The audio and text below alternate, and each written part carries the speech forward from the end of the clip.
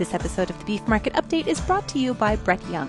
You treat them like family, feed them like family. Talk to your retailer about Brett Young's forage and corn options for a happy, healthy herd.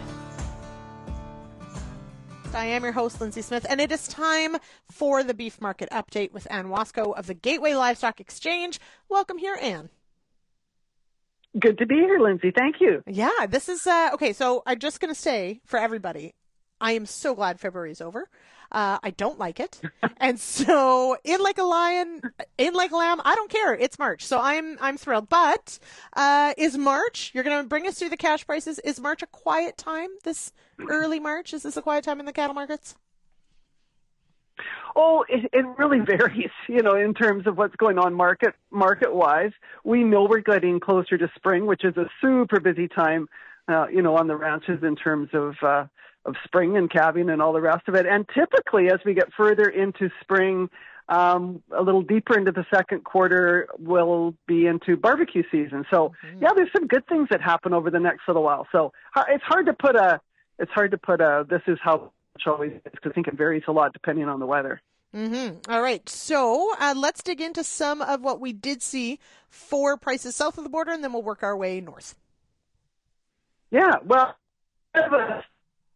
south, a lot of change in market. Sounds like a lot of the cash trade, both north and south, at that 183 live, and the north trade kind of at that 290 delivered on the dressed market. So kind of steady as she goes.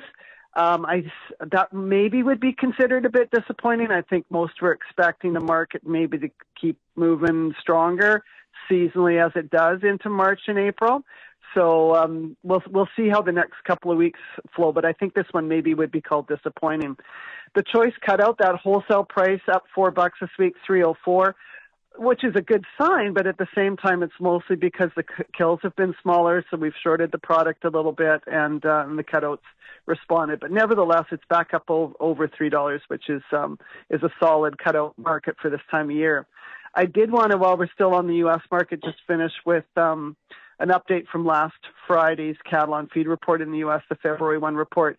Pretty much as expected, on feed numbers were 100% of last year. January placements were the negative. They were down 7%. They were expected to be lower than that, so the market kind of did its reaction early this week. But the January marketing number was right on expectations at 100% as well. So the market's kind of already dealt with it, but I did want to kind of update folks on where we ended up. Bringing it to Western Canada, kind of quiet from what CanFax is saying in terms of cash market prices. There was some asking prices out in the mid 380s delivered dressed, but there hasn't been much confirmed business. And it sounded like there's a little more packer interest out of the U.S. this week as well. So we'll see what they report later today in terms of how that cash market ended up in the West. So that's kind of not a really exciting week, but steady as she goes. Mm-hmm. We'll take steady. Beats the alternative. Okay, but we did get to talk about some numbers, though. Statistics Canada came out with an inventory report, cattle inventory report for January 1, and there is some really cool data in this. So, Anne, walk us through, where are we at with cattle inventories? Well, I think the safest thing to start off, if you're going to have a one-line summary, is as expected. So it's also not exciting, but this is some key pieces that we use to determine, okay, what's going on at the ground level in terms of the numbers, what's changed.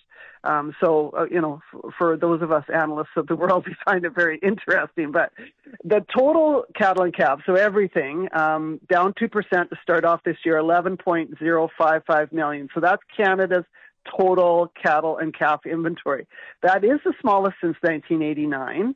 And same with Canadian beef cow numbers. They were also down 2%. So that's one of our key numbers that we watch.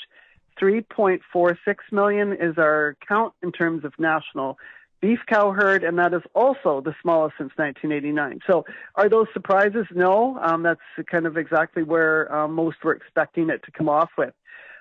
Just because we're talking about dairy cattle more or crossbreds more and more these days, the national dairy cow herd in Canada was unchanged from last year. It sits at 964,000 head, so just under a million head of dairy cows in Canada, and the national beef replacement heifer number. So this is the one that we really want to watch. It was down 6%. Are we surprised? No. We saw all those big placements. We've talked about it so much, Lindsay, in terms of seeing heifers going on feed, seeing heifers move through the auction market, seeing heifers in the slaughter mix. You know, all those things last year with the drought told us we knew where the heifers were going, and this report now confirms, okay, they're not in the cow herd, and the national number's down 6%. The bullish number, if you're sitting listening to this in terms of you're at the cow calf level or the stocker level, the feeder supply outside of feedlots on January 1st. So this is after everything's counted in terms of what's already on feed. What's left outside of feedlots to place on feed this year, that number continues to drop down as it has each year for the last number of years. And this year it's down 4% from last year. So there's a big support for the feeder market as we go forward. I mean, it already has been, but now you know, as we look back and look forward, that's going to be a strong supporting factor on the supply side in terms of what's out there to buy. Okay. Now, that's it. The heifer number is a big number, definitely one that we're paying attention to. We also saw some numbers though on the farm cash receipts, which I think this does start to put this picture together a little bit more as well. So we're talking inventory numbers, but we're also looking at the dollars and the dollars and cents. Where has the cattle and calf sort of income side shaken out for Canada in this last year? Yeah. Okay. Well, that's another very critical piece as we go forward. And this also is not surprising because we did have record cattle prices in 2023. So it makes sense that the 2023 farm cash receipts would be up substantially. For cattle and calves, StatsCan reported them up 26% from 22 at just about $15 billion. And if you do all livestock, up almost 10%, 9.8% to $37.3 billion. And just on the comparative side, crop receipts in 2023 were only up 2%.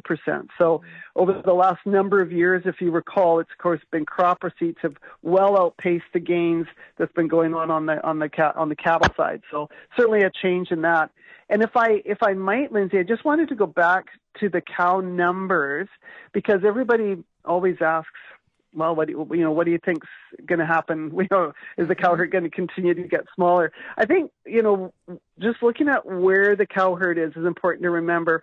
So this report told us 45% of the national cow herd is in Alberta, 28% is in Saskatchewan, 11% is in Manitoba, and 6% in Ontario. So that kind of really brings home, if the key, the most critical parts of the drought have been going on in Alberta and Saskatchewan, then that's a critical piece, I think, that we really need to see change as we go forward. So just thought I wanted to throw that little piece in there as well. It's definitely a good perspective. All right, Anne Wasco, we will come back again to the Beef Market Update in 2 weeks, like we do every Friday. Thanks so much for joining me on the show today. Okay, it's been great. Thanks, Lindsay. Thank you for downloading this episode of the Beef Market Update, brought to you by Brett Young. Check out their silage and grazing corn, stock blends, or custom build your own mix for a happy, healthy herd. Talk to your retailer today.